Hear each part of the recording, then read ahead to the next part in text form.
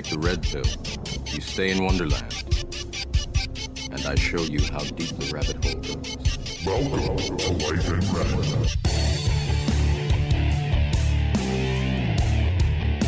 Okay, now the mic is on. Sweet. We just had a long, extensive chat before the mic, and I think you're really going to enjoy. And Kazam here, welcome. Oh my gosh, hello. Is this your first podcast? Yes. And it's a cool And- experience, eh? Yeah, I'm kind of scared. No, so that's why we're gonna talk it out. Okay, great. So you came to me from your sister, Yeah. who, fun fact, is my most listened to episode of the podcast. Okay, go Emma. Yeah, so she can gloat about that. It's still the highest downloaded and listened to. So Might have to beat her on that one. yeah, we'll see. Do you have a good friend list that like gets behind all your projects? I mean, I'd say so. Yeah. Yeah. Okay. Good. I'm gonna be big with the kids, as they say, and then I'm gonna sound like an old man now, which terrifies me. Your sister and myself, we talked about you, and your name came up because we were talking about her being Jewish, and we were talking a little bit about the Holocaust and anti-Semitism and all that, and that because your family is Jewish, and she said you'd be a really good person to talk to. Thank you. Thank you. So Emma. I don't know if you guys fight at home, but Not at all. she thinks the world of you, I guess. So we're gonna here to talk about when your sister and I were talking. A big thing for me and what I found fascinating about the world that we live in is that there's a rise of different voices now through social media, and we're making space for Indigenous people and people of color and LGBTQ. And one of my points is that there is a lot of anti-Semitism and hate crimes against Jewish people that kind of get passed over a lot of the time. Mm-hmm. And I asked her if anti-Semitism was on the rise, and she said yeah. Yeah. Is that fair to say? It is more than fair to say. And it's so frightening. And I don't understand how that's possible and how that's an actual statistic, because for what all the Jewish people have gone through since like the dawn of our existence, Mm-hmm. and especially after the largest mass genocide in world history, which was the Holocaust that happened about 70 years ago, it boggles me to think about how anti-Semitism can still exist after everything that we've gone through. Yeah, I went to do a little bit of research before this just to kind of get some facts right and make sure. And I knew you were coming in a short order of time. Mm-hmm. And I pulled up a page to try to see, like, just get an overview of, like, all the kind of stats and the big events that have happened throughout our history that involved kind of mass killings of Jewish people. And the list was, like, way too long. Never I was stopped. like, oh, my God. Yeah. For me, that puts things in perspective. Mm-hmm. Now, we'll get to a little bit more of what's going on today, but I wanted to start off because you're in terms of life experience, you're quite young. Mm-hmm. But you're quite involved with, Holocaust history and information and as you described it, education. Yeah. Like, how did you kind of fall into that? Like, especially at a young age, like that is a heavy subject. Yeah, no, it definitely is. So when I was in grade 10, and now I'm in grade 12, so this was around April 2018. I had the privilege on going on a trip called the March of the Living. And it is a trip with 15,000 teenage Jews from all around the world. Like any country that you can think of, some people from there were there. Mm-hmm. And there were about 20 people from Ottawa, and we were part of the delegation of Coast to Coast. So that was like all the provinces and territories in Canada except for Toronto and Montreal. And Coast to Coast group was about, I think, 60 people. And yeah, oh my gosh, what was I saying?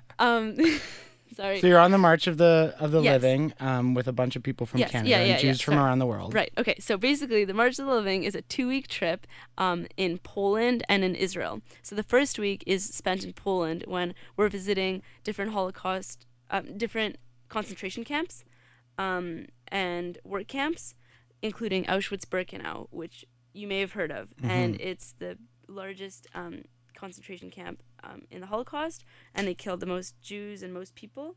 And yeah, just like hearing about it, it sounded really big and really scary, but actually going there was life-changing because I didn't realize I don't know, like you hear all these facts and it's hard to really interpret them as truth until you see it. And just seeing it in person, like even right now, I feel like my heart is racing. I can and I'm feel just getting the emotion red. about it, like coming from your voice and your face. You're a little nervous talking about it, Mm-hmm. and I think that's a huge thing that you just brought up was, 6 million Jews died, and to a lot of people, we hear that a lot, in history class and documentaries, and in your mind, you're like, yeah, it's a big number, but when you put that number into perspective, 6 million, that's the entire city of Yeah. Toronto 2 or 3 times over, Yeah. wiped out Yeah. systematically. And I'd say it's just like it was a theme that was really brought up a lot just during like for the March of the Living was putting that number 6 million into perspective.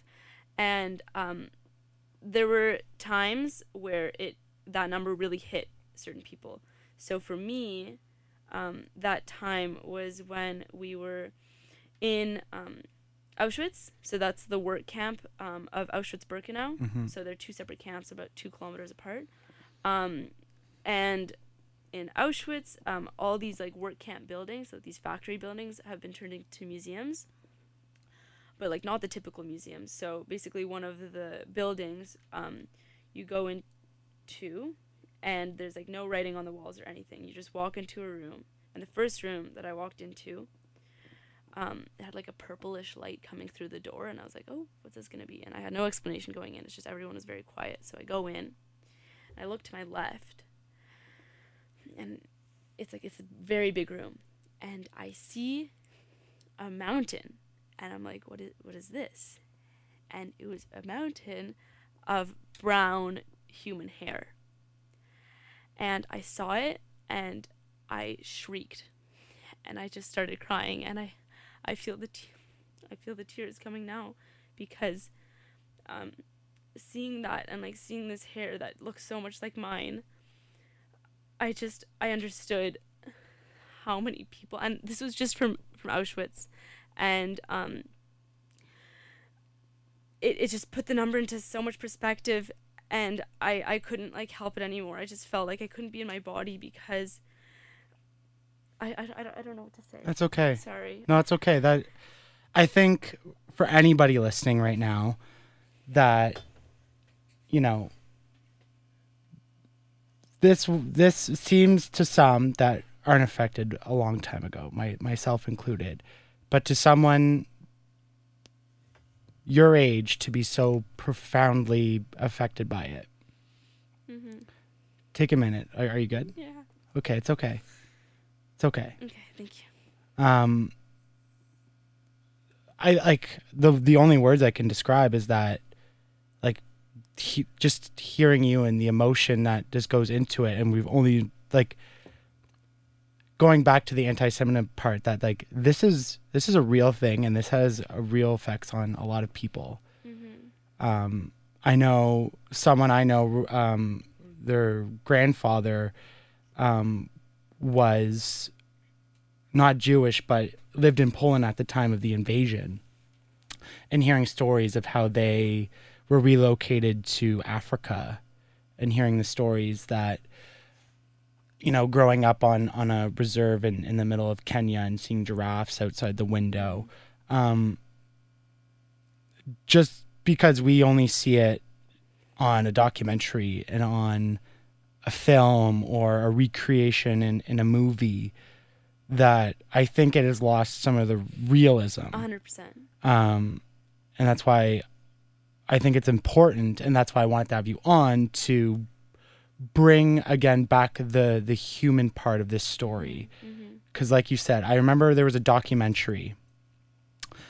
I should have researched it before I turned on the mic, but it was about, it was film from the actual liberation, but they banned the documentary. I think it was by Alfred Hitchcock, but they banned that documentary because they were used, like all the footage that they used, all real, that they deemed it was going to be too much for the public to handle. So they put it away, and it just got released, I want to say in 2013, 2012.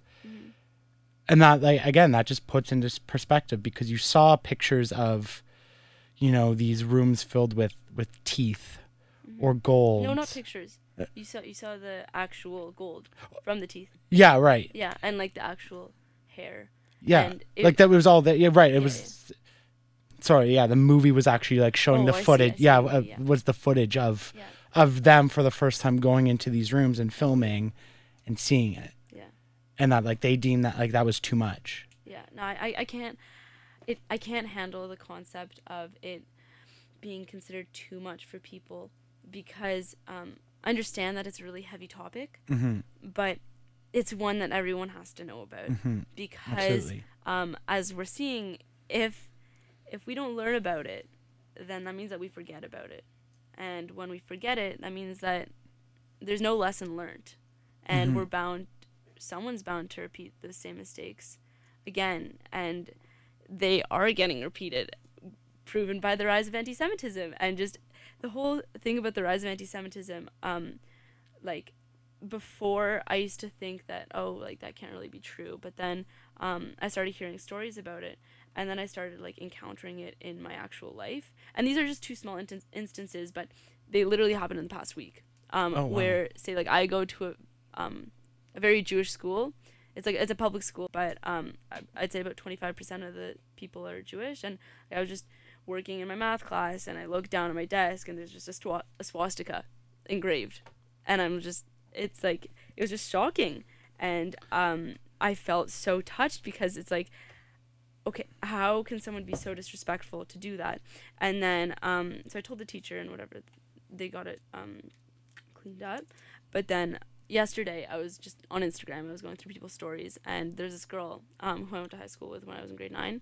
She's in grade 12, and she had on her story screenshots of someone who had direct messaged her and was just going off without, she didn't say anything, but he was just going off, giving her these racial slurs and calling her all sorts of names that are derogatory towards Jews, and these pictures. And I was just looking through these, and I almost wanted to cry, because I just don't understand how it can be so normal, and how someone can take the time out of their lives to just do something like that to someone, and how normalized it is now. And I just, yeah. No, I feel you. And the biggest thing to me is, like, how people think it's funny to put a swastika somewhere. Like, that's a pretty common thing that people are doing. And I don't know where the humor comes from. You know, I don't really much understand anything of bullying or being racist or anything like that. But that one seems to be a little bit more normalized. Like, people don't understand the impact of what that symbol meant or means to so many people. Yeah, and I think like a really big reason behind that is they don't understand the impact it has, and it's just like an easy symbol to draw. So they do it to like create a reaction out of people, and it's because they don't understand how it can affect people. And the reason they can't understand that is because they don't learn it, and that's scary to me. As in what I mentioned before, how we really need to be, there needs to be more Holocaust education, because without that Holocaust education, you're just going to have more people not knowing about the Holocaust and like drawing these swastikas because they don't know what it means. And that's why, to me, Holocaust education is so important. And I left this March of the Living Trip. Have I talked about it? We were talking about it. Yeah. So that's why I left this March of the Living Trip with feeling like I had such a task to perform in my community of teaching people about Holocaust education so that we can stop these the rise of anti-Semitism. So, you know, we kind of left off while you were on that trip. So you went and you saw the hair. Yeah. What was the conversation around you and other participants? Because you all were probably seeing the same things, but also, I imagine, taking it in not only as a group, but most of you were probably taking it in individually. Excuse me. You know, being introspective with the experience and thinking to yourselves and applying meaning to your own lives. What was the conversation around? Was there a lot of talking? Was there discussion? Oh, did you see this? Or was it a very kind of quiet? So, I think it's just, I find that it's like after visiting the different sites, you go and then you like get back on the bus, and it's hard to like talk about your emotions to the people next to you so soon because you're still digesting everything. So what became easier was just going on to another subject, and we had these two guys in our bus who had guitars, and they just used to play music, and then we would kind of get distracted by it, but like we wouldn't forget about it because in the evening we'd have a debrief, and that's when we used to talk and really share what we felt during the day. And I think the most common theme in the debrief was the utter shock after every day in Poland, as to how Jews could have been treated like that, and what thoughts were going through the Nazis' minds when they were, killing so many people.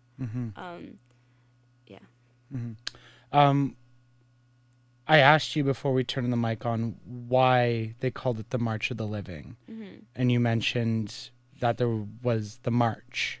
Right. So it's called the March of the Living because during the Holocaust, there was this thing called the Death March, where they would march all the groups of people from Auschwitz, which was the work camp, to Birkenau, which is they're 2 kilometers away from each other, and they would take all the workers and then they'd walk them over to Auschwitz, where they would be gassed. So they'd be put into gas chambers, and then after they would turn the gas on. After a few minutes, everyone would be dead. And then these people called the Sonderkommando, which were other Jews who like had to work for the camp. So it was just another method of torture because the Nazis couldn't handle it emotionally. So they would empty out all the Jews and then burn them, and then move on to like the next batch, I'd say.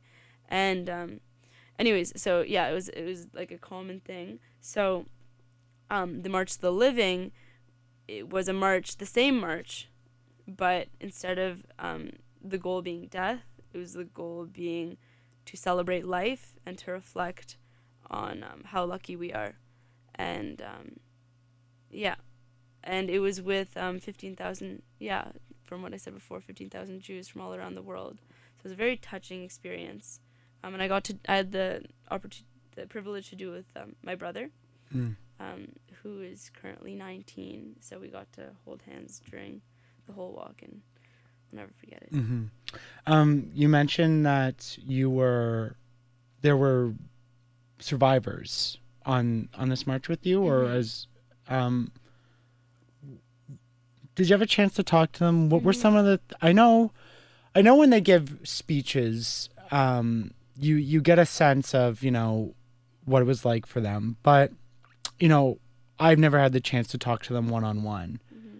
What were some of the things that they said? What were maybe some lessons, some things they wanted you all to take away from it on a more personal level? So, okay. So we had 2 Holocaust survivors with our coast-to-coast trip. So for about 60 people. So like 1 on each bus, and one of them who became kind of like a grandma to me during the trip.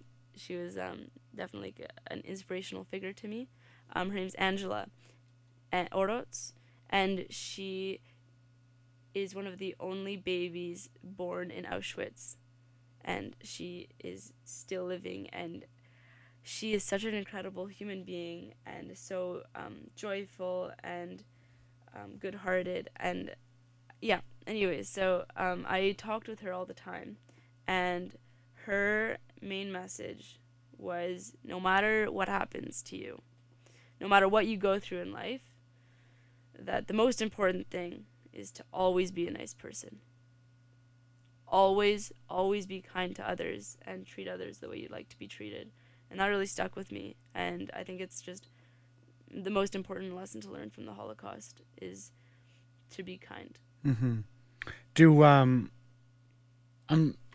any of them like remember their time there? Because I guess most of them who survived this long, probably children, young people. Like, did they describe to you about what their time was like there or anything like that? Yeah. So I'm friends with another Holocaust survivor called David Moskovich. And Well, that name sounds really familiar. yeah, he's from Ottawa. And he's a really cool guy. Anyways, so I had the opportunity to have many long talks with him about his story and his experiences in concentration camps and growing up in Nazi. Oh, where did he grow up? Somewhere in Europe. I forget where. I'm sorry, David. I forget where. And his story is such a real one and such a sad one to hear. So he grew up in a small town, and then he was sent to a concentration camp and it was a work camp as well. So he had to work there, and he was with his dad and his uncle, and his dad became really sick, and he also became very sick, and he was very starving, and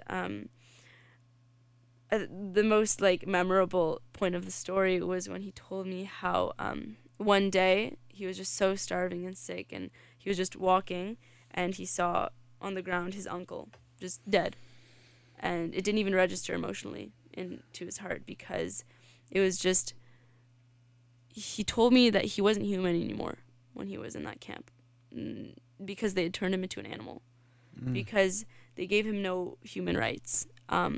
And when I say no human rights, I mean the food that they gave consisted of what they said was like a potato salad, which is basically just dirty water with rotten shaved potato peels and like grass and stones and whatever they put. It was just like like dirty water basically.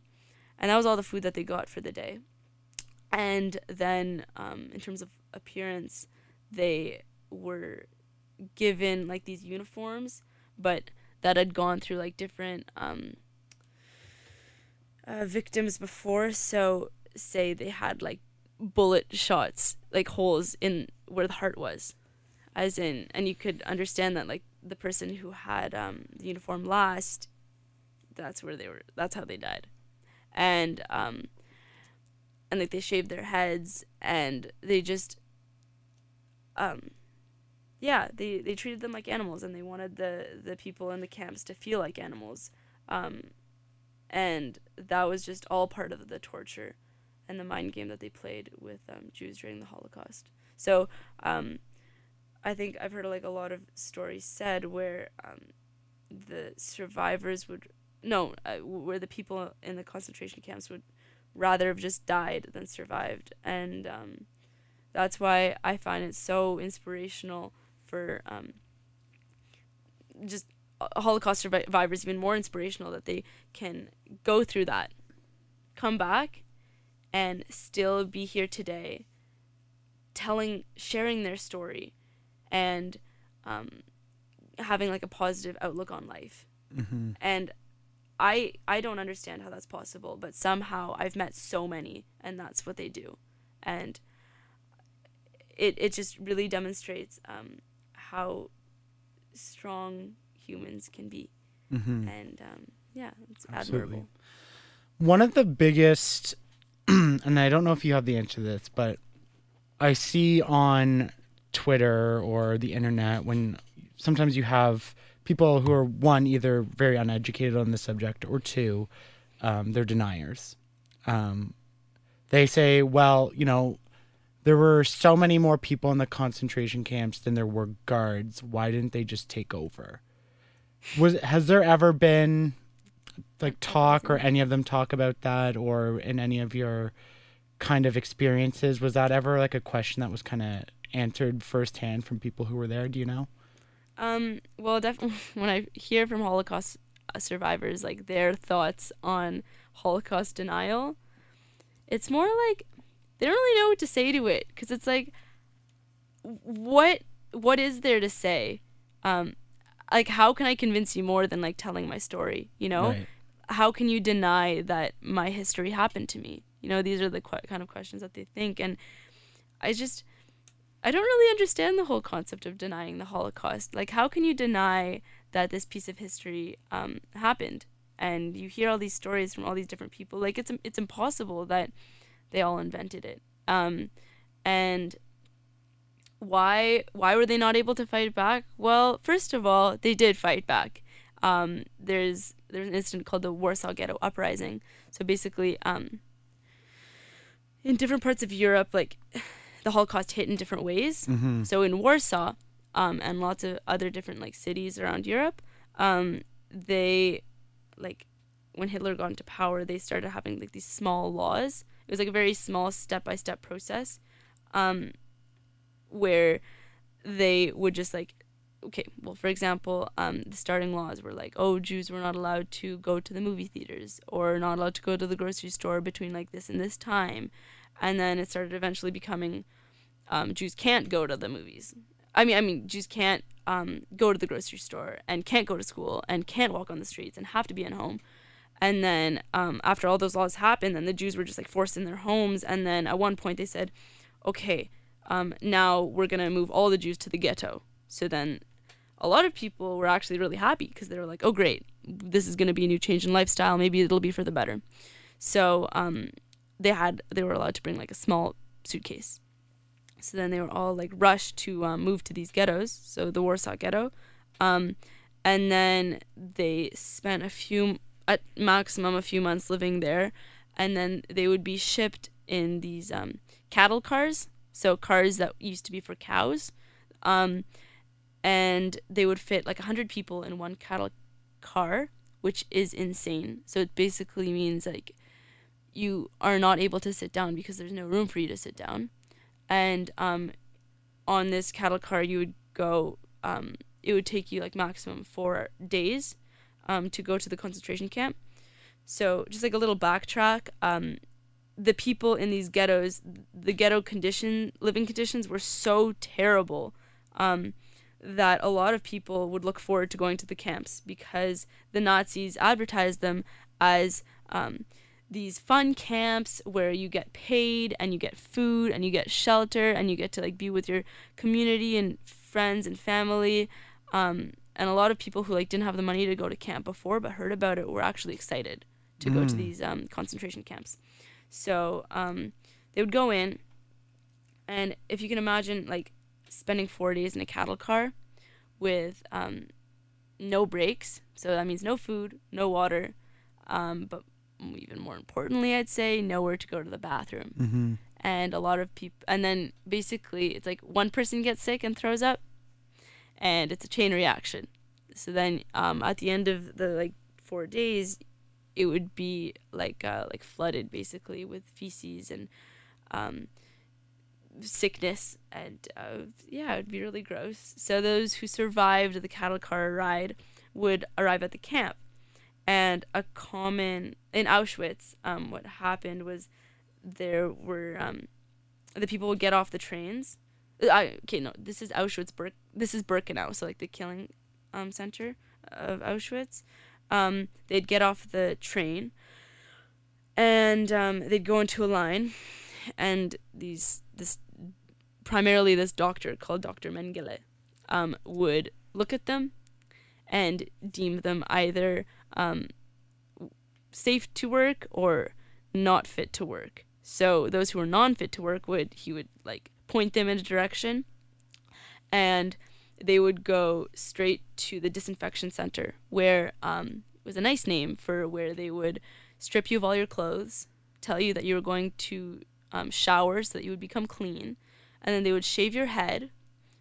So this would not shave your head, like cut all your hair off, and then they would send you to what they said were showers, where you'd go into a room, and there were the gas chambers that I mentioned before, where they would have like these fake shower heads on the ceilings, which I saw, which are like so scary. Fake shower heads so that people would still think that they're going to get a shower, and then out would come like poisonous gas, which was called Zyklone B. It's like a blue gas, and then it would, in a matter of minutes, would kill everyone in the room, and yeah. So then that was one way if you were deemed unfit to work, and then the other way was where you were deemed fit to work. So by then you're probably separated from your whole family, and then you're sent to okay, so this might be getting confusing for people because, okay, so basically there's two camps, Auschwitz-Birkenau. The place where people are gassed is Birkenau, and the people who were fit to work would get sent to Auschwitz, which is like where I saw the museum and everything. And then it would only be a matter of time before they were sent back to Birkenau to get gassed. And this is what I'm explaining here is only how it happened in Auschwitz, but there were many, many more concentration camps, and they all had their different ways of dealing with people. That was my next question, because Auschwitz is the big one that kind of gets the rap, and I think kind of gets, I guess, the face of the Holocaust. But that's an important point you make, that there were many others. How do you know off the top of your head how many in total? Yeah, so what was complicated about that is like there were a few big ones, like major ones, right, and then there were a few smaller ones that kind of got like forgotten about and like are so destroyed that like if you go there's nothing to see, because like the Nazis completely like destroyed the sites. But there was I can't like remember like the order of like largeness of them, but I know another one that really struck home for me was going to Majdanek, which is another concentration camp. It's spelled Majdanek, so it's like Majdanek, but it's called Majdanek. And what was really scary there is that everything was so intact that they said that after 2 days of like fixing things, so this is like 75 years after the liberation of Auschwitz. That's like this year, so we're talking like a while ago. But in 2 days they can get Majdanek working to its biggest like capacity, like fully functioning. So that was like what was so scary about visiting there. And then another thing was like in Majdanek there's, if you like walk up a hill, you see like a memorial site which is enormous, and it's like a huge mountain of gray dust. So you go up to it and you think it just looks like an enormous dust pile. But then they tell you that it's all human ashes from Majdanek, so only from one concentration camp. And then they tell you that every handful of ashes is worth one human life. So if you look up a picture of this Majdanek ash mountain, maybe you could look that up, and then you imagine that every handful of ashes that you collect is one human life, and then you see this mountain. It's really another good way of putting the 6 million into perspective. Right, just as one. As one. One camp. It is. It's. There's not a lot to say about it, and when you get to, kind of at a loss for words, but when people deny it, like I can see like your face change from kind of emotion to like a little bit of anger, frustration, because that's on the rise too, unfortunately. With the rise of the internet, we hear a lot of good voices, but we hear a lot of bad voices too. And it would seem that I wish I remembered the study, and I do this a lot, where I mention things without any of the backup, but it was like what I thought was like an absurd amount of people in Europe who don't believe that it actually happened. I just don't understand Yeah. that, because they are where the Holocaust happened, and they're around so many people who are alive during that time, and it angers me. Like, I feel like yelling. I just like you saying that, and this is like something that I knew, but just like it's just so triggering in my body. I just feel the need to. I don't know. Just yell, because I don't understand. I don't understand how so many people can deny it, because just like, if you live in Europe, go to Poland and see these sites, and then you won't deny it anymore. So, 75 years since the liberation this year, you said? Mm-hmm. Yes. So what's your experience with people, around your age, here at home? Because young people get a lot of bad rap for, one, not being informed and not caring, so that I think a lot of people would perceive that people maybe don't understand Judaism or even learn about the Holocaust or pay attention when that part of history class is on. What is, like, do you find you have to educate a lot of the people around you about not about all the harder facts, but just that, like, it happened? Like, is there a lot of people who know? Would you say that it's fading? So, like, I can't really say if it's fading or not, because I'd say, like, I might be too young for that. Yeah. But another thing I'd like to say is that I have the privilege of going to a school that has so many people who are Jewish in it, which means that when we talk about this kind of thing, people are really open to listening. And it means that I can't really say if young people don't really care, because all of the experience that I've had with young people learning about the Holocaust is them caring so much, and it's nice to see. But then it's also like, looking at the statistics, I think 62% of millennials don't know, like Canadian millennials don't know that 6 million Jews died in the Holocaust. Ugh. And then it's like, just comparing those two, it's like, I think I've just had the good experience of being in contact with so many people who care. Right. That is a staggering 62%. Like, again, speech. I'm supposed to talk on a podcast. I'm just sitting here contemplating that number. Yeah. That, you hear in one part of the news with the election coming up, we're the largest voting bloc and that we can change the world. But then more than half of us don't even know that 6 million people died. To me, that, that is like less than 1% of the things you should know about what happened.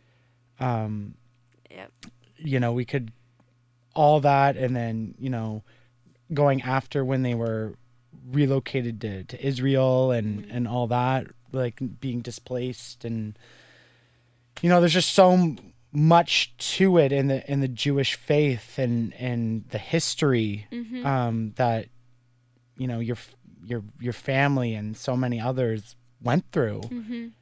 It just, again, I'm coming at this as a completely objective third party, and I'm just I'm blown away by it. And I think, like, something important to think about is that it's like, you hear 62% of, like, millennials don't know, and then it's easy to say, oh, it's because, like, they don't care, or maybe it's like their fault that they don't know. But, like, how can it be their fault if they learn everything by going to school? That means that, like, it's a school that's not teaching them these facts, and maybe we need to, like, revise the history the history curriculum. Like, I know in my grade 10 history class we spent maybe like a day on the Holocaust, and it was not touching at all. This is before I went on the March of the Living, and it's like, it kind of went in and then went out. Like, I didn't feel anything. And then after going on the March of the Living, I was like, wow, how can we have only spent one period on the Holocaust when there's so much more to talk about? And Canada, just a lot, like, Canada was so involved in it. Well, no, there was so little.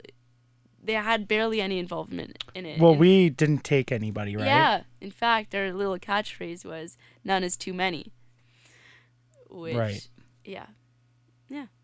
Yeah, we often see ourselves as heroes in ways in World War II, and a lot of times we were, but a lot of the times we weren't. Yep. We had internment camps for Japanese people, Yep. and turning away Jews. Have you been to Amsterdam and visited No. Anne Frank's house? No, but I think my sister has. So I went there, and I don't have the history with it, like someone like you would.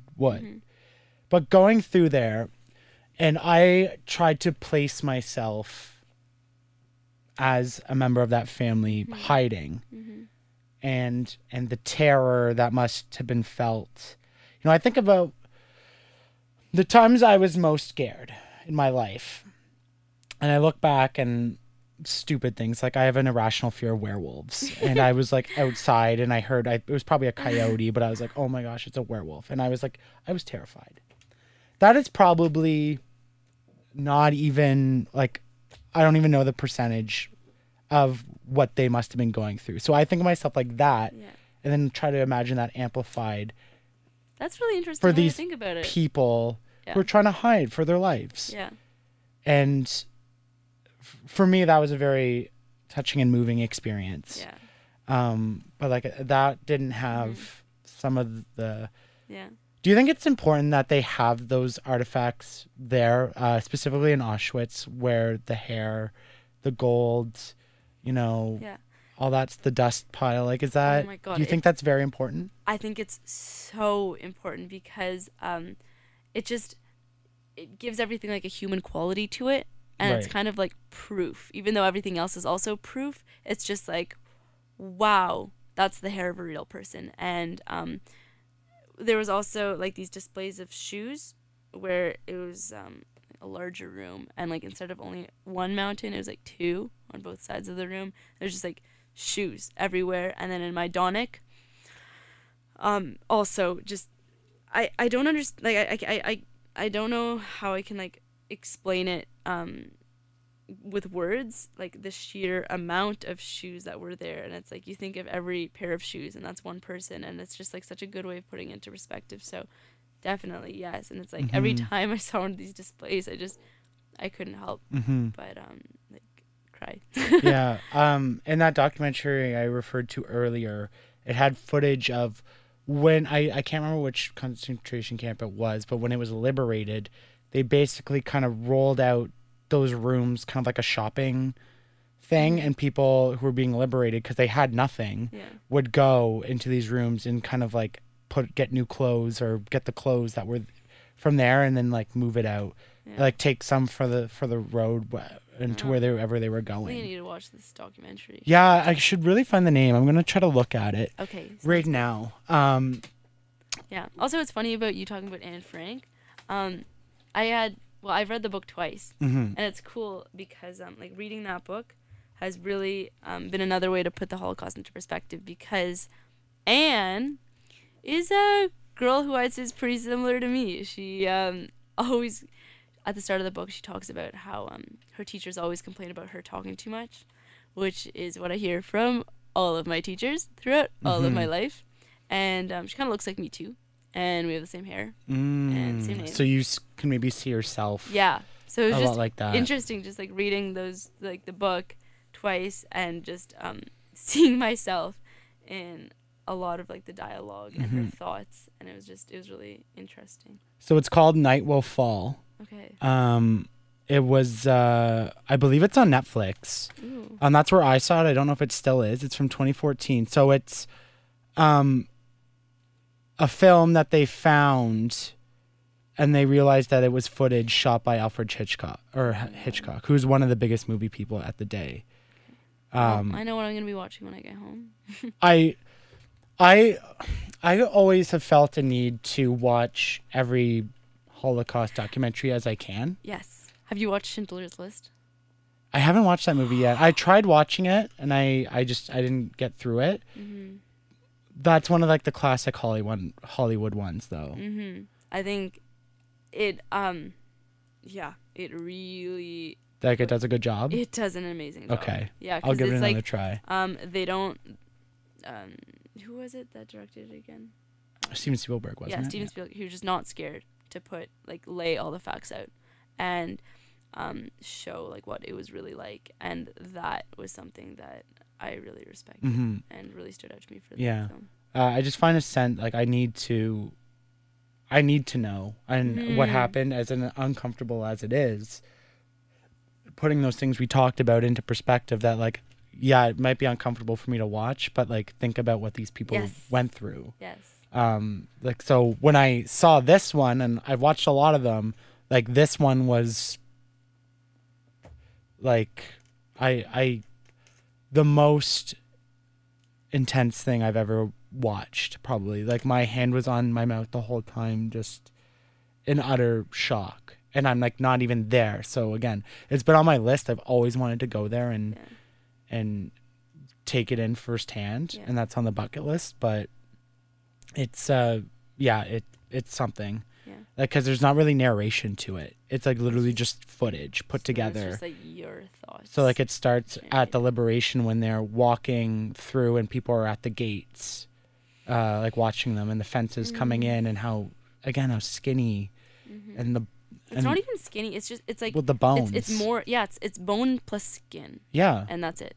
Like, and it showed, when they liberated, they made a lot of the SS soldiers that were there have to clean up all the bodies. As like, they made the Jews do that, but then they turned it around and made the Germans do that after. And there was only a couple of them, and they had to do it all under like gunpoint. Yeah.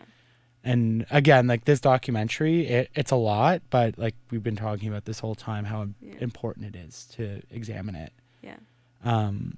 I think it's really important for more people to think like you. Just the thought that you need to know. I think a lot about this in particular. I can do a lot more thinking on a lot of other subjects as well that are very important to the human story, but there's something that has always captivated me about this particular story. And I just find it so,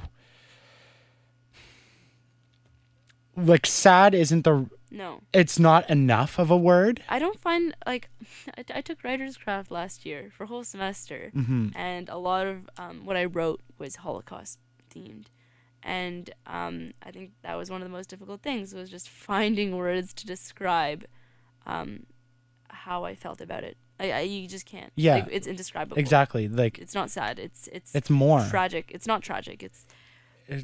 Again. Yeah. No, I feel you on that. Yeah.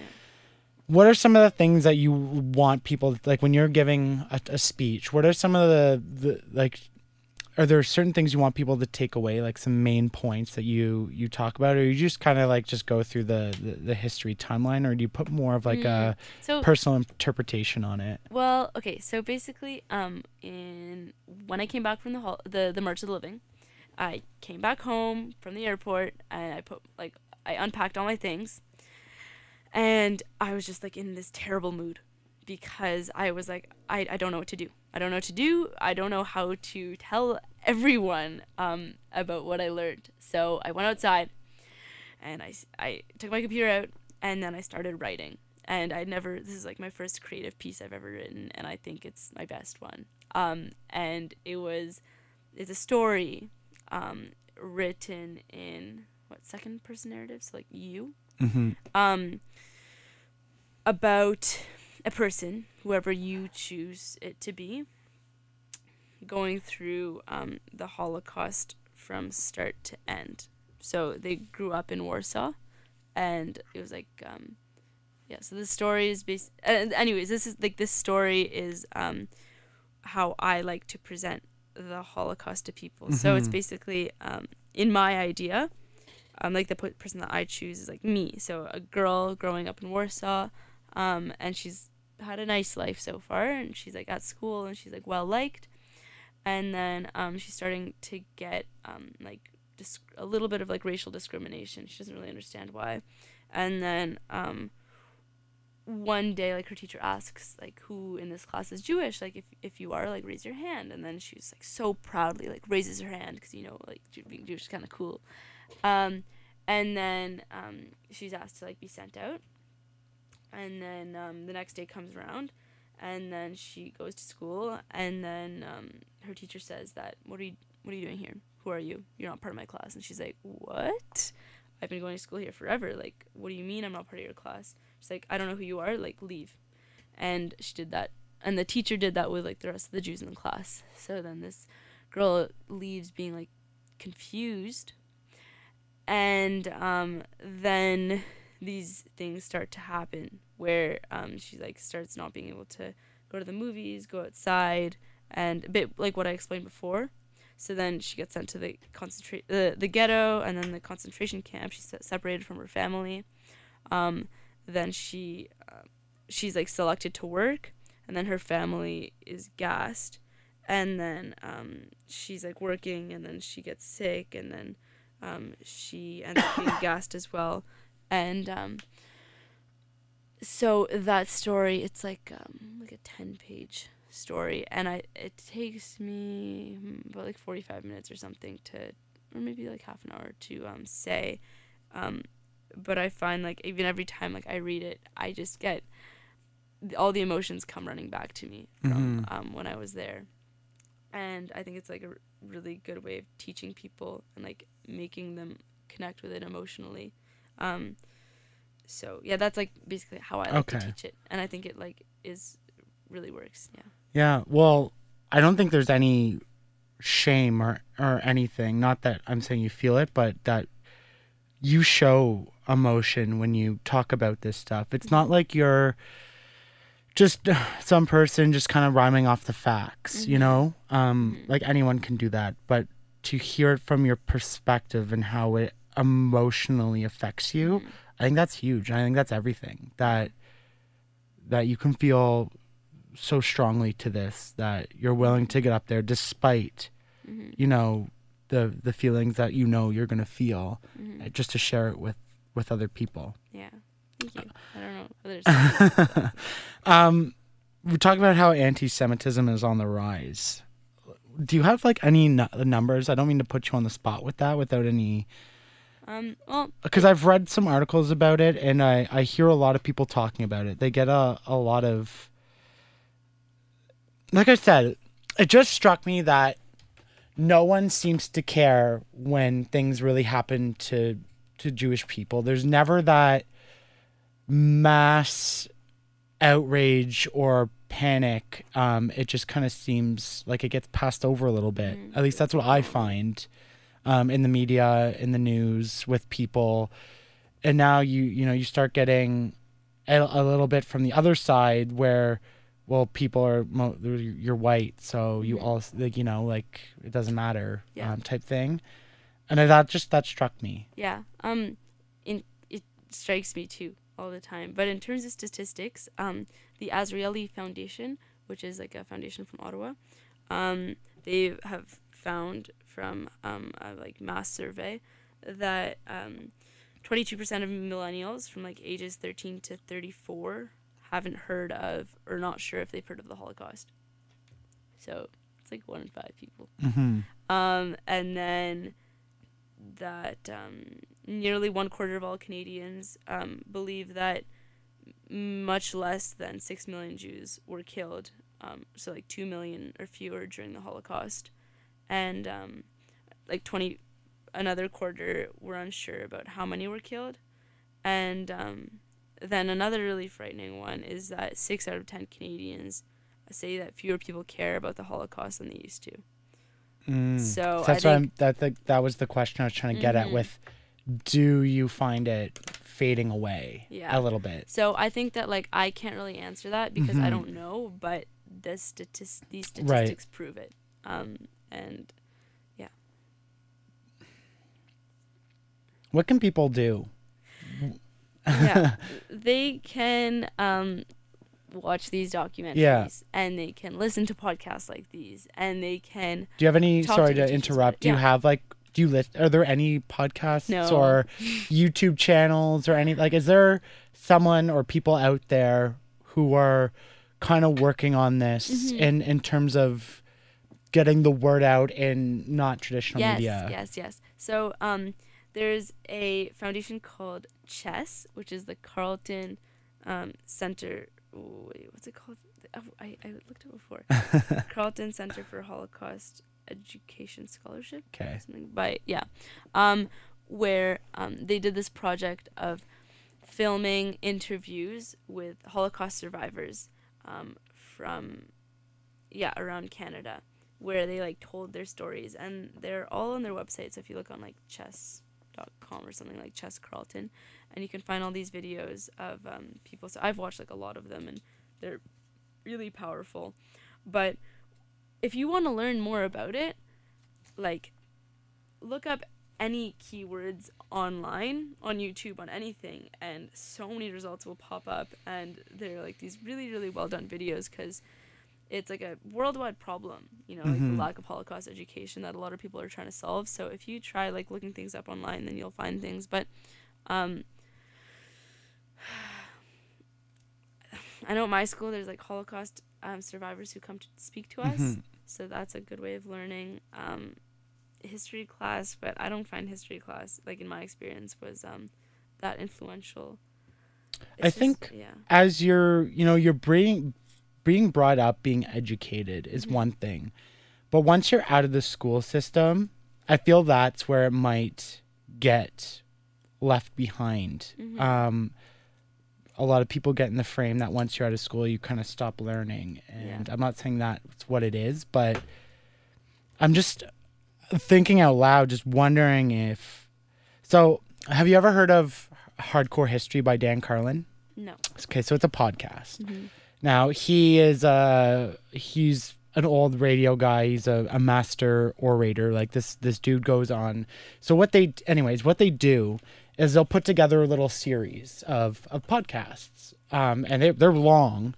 They're like 3 or 4 hours a piece. And they go into, they're like 3, 4, 5 episodes at that length, going into a particular subject about history. So there's one called Countdown to Armageddon, and that's the lead in to World War I and all the things that happen. There's one about Genghis Khan. There's one about the rise of Japan before World War II. So what I'm wondering, putting together something like that about the Holocaust, I think that'd be great. Yeah, you should do that. I should do it. Just but like going into, I mean, they do their heavy research. There are scholars. There's historians working on that project. It's a big project.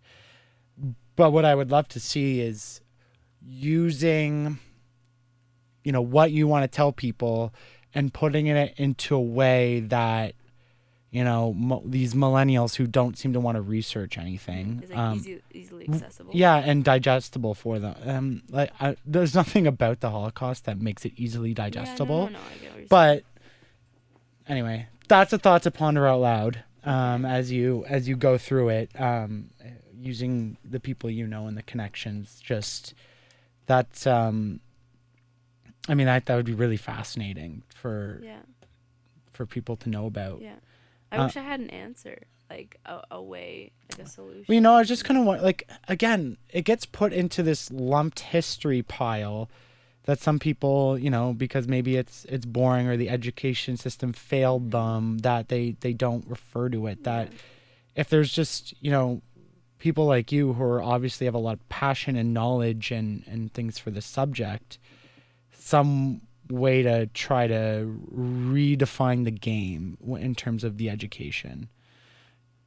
I was wondering, there's a rise of YouTube stars or influencers, just, I guess, I don't know.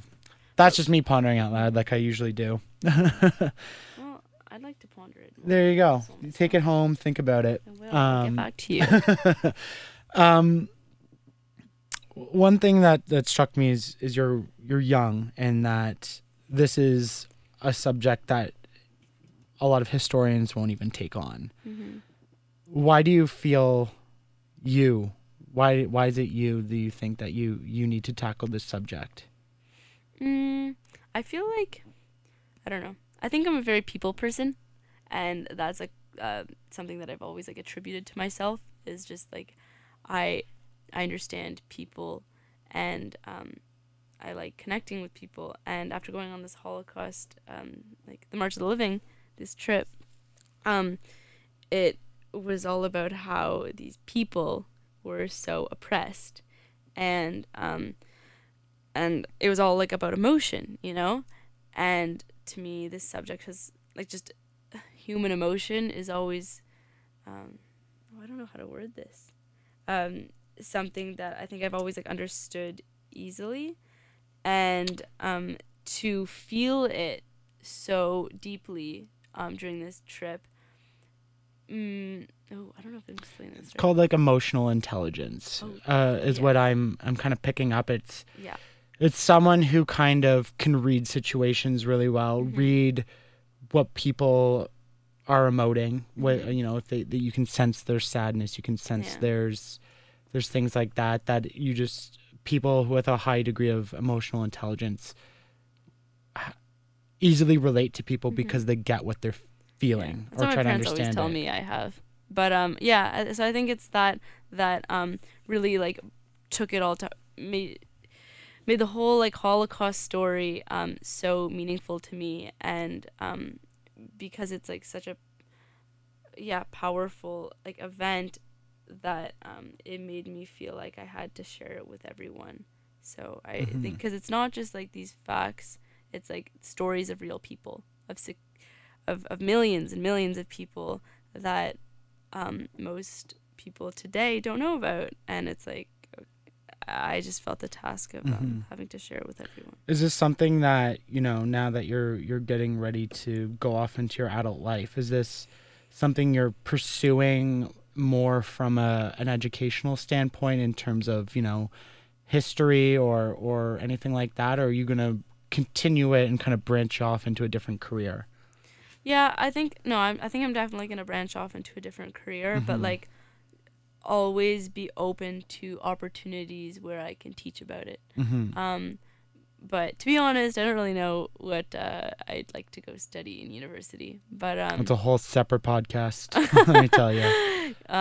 But yeah, no, good question. I'm gonna put you a little bit on the spot here, just as a way out. There's a lot of young people who have made significant impacts in this world, whether you look at Anne Frank, like we were discussing, we look at Greta Thunberg, more for the climate change. We look at the Parkland students in Florida who stood up after the shooting for gun reform. What is your message to the older generation that seems to maybe discredit young people and their passions and their knowledge? Who might hear this and, oh, she's a young girl, she doesn't know what she's talking about, or you know what I mean? They just kind of brush you off. You have so much life experience to learn. Do you have anything like that? Because I truly believe that the younger generation, for lack of a better phrase, isn't going to take shit. And what I mean by that is they're not going to stand for, oppressive legislation in government, or politicians who don't do anything, or lobby groups that control the interest of humans, or money and government. They're not going to. I feel young people aren't standing for the system right now. Yeah. That's obviously failing us. So young people, I think, have a bright future. You're kind of leading that charge in a certain aspect of it. Do you have anything to say to people who might not listen or discredit you as a young person? Well, all older people have once been my age. And I think it's important to put that into perspective, and also to say that I have a lot to say. And if you don't think I have a lot to say, well, then come talk to me and I'll tell you what I've got to say. And we are, okay, I think that's it. That's a good one. Come talk to you. Like I said, you're doing a big thing that I think a lot of even older people don't have the courage for. Thank you. So you should be very proud of yourself and all the things that you're doing. And I hope people listen to this and then go do more research on their own, and maybe someone starts that podcast. I don't know, but I'll start it with them. it's a incredibly, again, important subject, and I'm at least going to do my part that it doesn't get swept under the rug by some people and the rise of anti-Semitism. Thank you for that. And thank you for coming on. And I mean, we went for an hour. This could be going through all the details, could take a really long time. So we only really brushed some of the surface of it. Mm-hmm. But I appreciate you coming on, and I know it wasn't easy for you. So thank you. Thank you so much, Ryan. Okay. Bye, everybody. Bye.